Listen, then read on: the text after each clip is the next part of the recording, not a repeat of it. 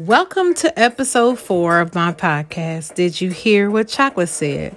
Powered by the Chocolate Writer, Communications and PR. I am your host, Sharon, the Chocolate Girl. We're here on episode 4. 4 episodes in, you guys, on season 2. So we're on a roll. Today's topic, the WNBA. The league just had its 26th All Star Game, and it was litty. I got some great stats and takeaways for all the fans out there. So you ready? You sure you're ready?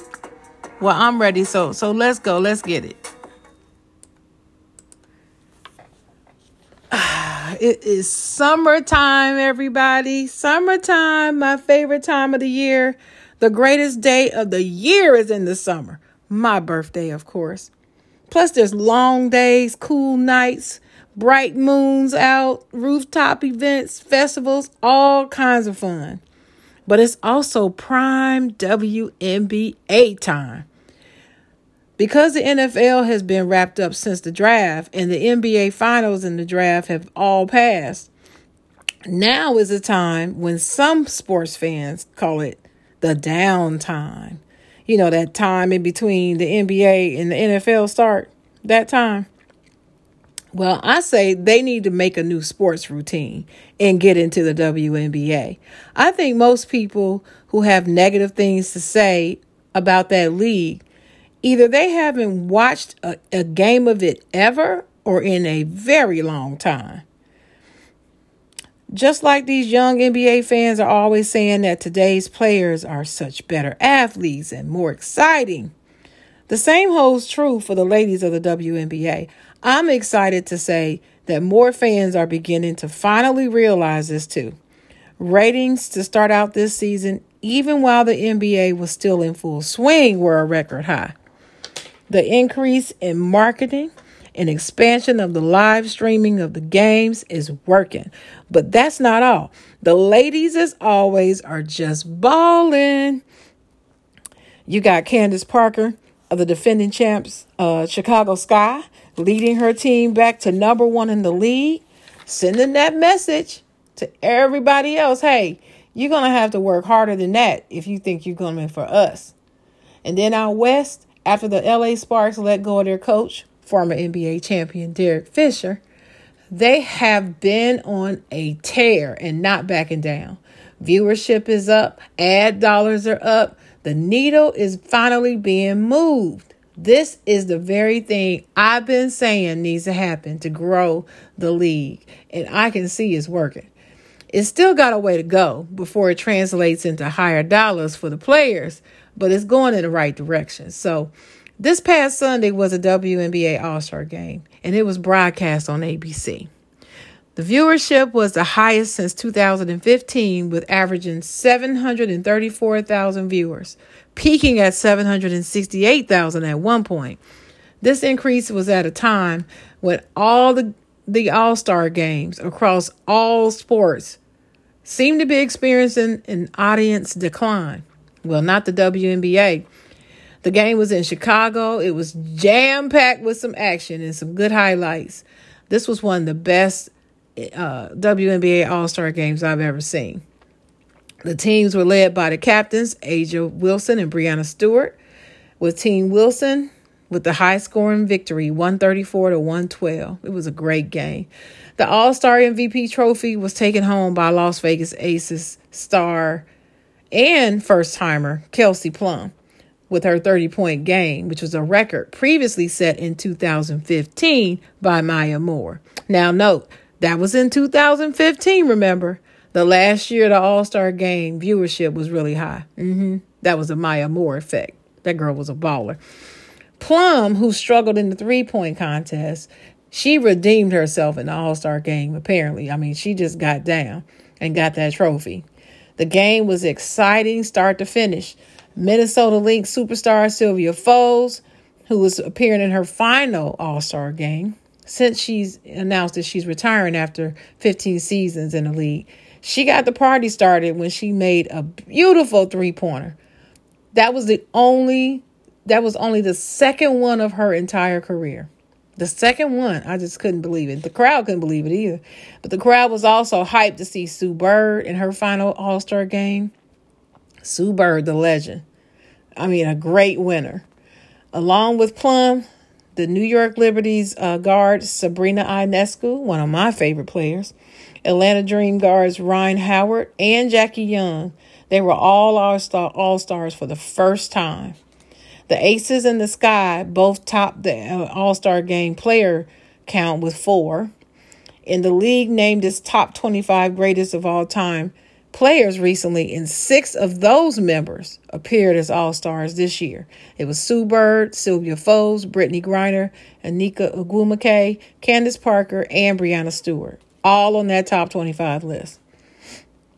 Although viewership has been up for the league in general, of course, when it comes to revenue, it doesn't stop the WNBA from being bumped. Could nothing stop that, I guess.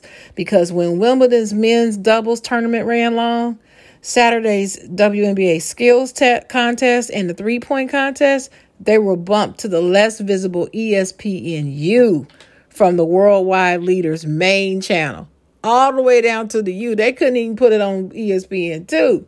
They put it on the U.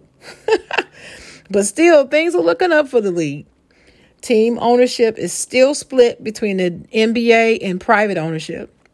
Then there's plans to increase the regular season games to 40 per team. And then that may start next season. And then there's even talk of adding some more teams to the 12 teams that's still in the league.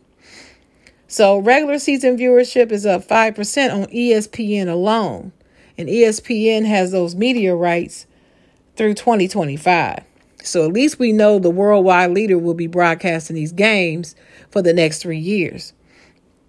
The league expanded its airtime across multiple platforms, and sports leaders are beginning to understand the value of women's sports worldwide, and they're excited to know that the WNBA can be seen across 9 different platforms now. That streaming has really taken it to new heights. So for me, the highlight of the 26th WNBA All Star Game, though, it came in the second half of the game. All the players took to the floor, and they were all wearing jerseys with the number 42 on the front and the back, and the name Griner on the back. I couldn't hold it in. The tears came, folks. It came. It came full circle later when news outlets posted a picture of Brittany Griner standing behind bars, holding a picture of the players all on the court wearing her jersey. She was able to muster up a slight little smile as if to say she was going to show her joy and the unity that she has with her WNBA sisters, and that she could feel the love all the way over there in Russia. What a show of concern and care, unity, all of that. A message that was undeniable. Free Brittany Griner. Whew. Team captain Aja Wilson said it best. Quote, like we say, we are the most unified league in the world, honestly. And wearing the jerseys was a statement to show that we are BG. She's our sister at the end of the day. End quote. The second half of the game was exciting as the first, with Team Stewart trying to mount a comeback. Joel Lloyd started raining threes, and Jackie Young was still on fire, finishing with 29 points and 13 rebounds. That sounds like a NBA stat line, doesn't it? Okay, but anyway, but it wasn't enough as Team Wilson pulled away at the end. But this game, it was great. It was top notch. It was excellently covered by the media, excellently patronized, excellently officiated, excellently coached, and excellently played. It's no wonder it was excellently watched as well. Watch out, sports world, because you can never keep great women down. Under the leadership of Kathy Engelbert, the commissioner, the only way to keep going is up, and I'm going to be here to see it. So, well, my friends, we've come to the end of episode 4. Now, once again, I thank you so much for spending this time with me today. Make sure that you follow and subscribe to this podcast. Did you hear what Chocolate said? Across multiple platforms. You can find me on Apple, Google.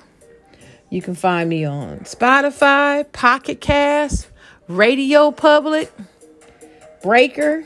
Soon I'm going to be on iHeartRadio and Amazon. And don't forget to give a rating when you find me. And when you're with your friends and they start talking about sports, remind them what season we're in right now. The WNBA season. And tell them to hit up my podcast so they can hear what Chocolate said about it. I'm posting this show on my Facebook page, The Chocolate Writer, and also my Twitter, which is just @ChocolateWriter.